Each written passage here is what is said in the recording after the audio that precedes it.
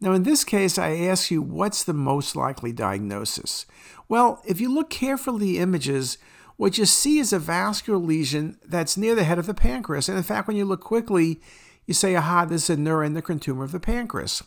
But then you start looking at the epicenter, and it's really off the duodenum. Then you start saying to yourself, vascular lesion off the duodenum, what could it be?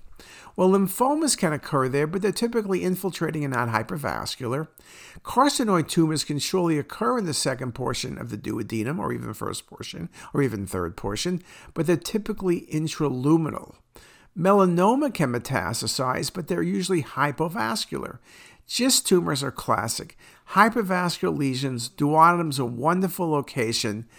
They often present with GI bleeding. It's always interesting how the smaller GIST tumors can bleed. The larger GIST tumors, be it small bowel or stomach, typically do not cause GI bleeding, so it's typically not going to be an issue. So in this case, wonderful example of a GIST tumor.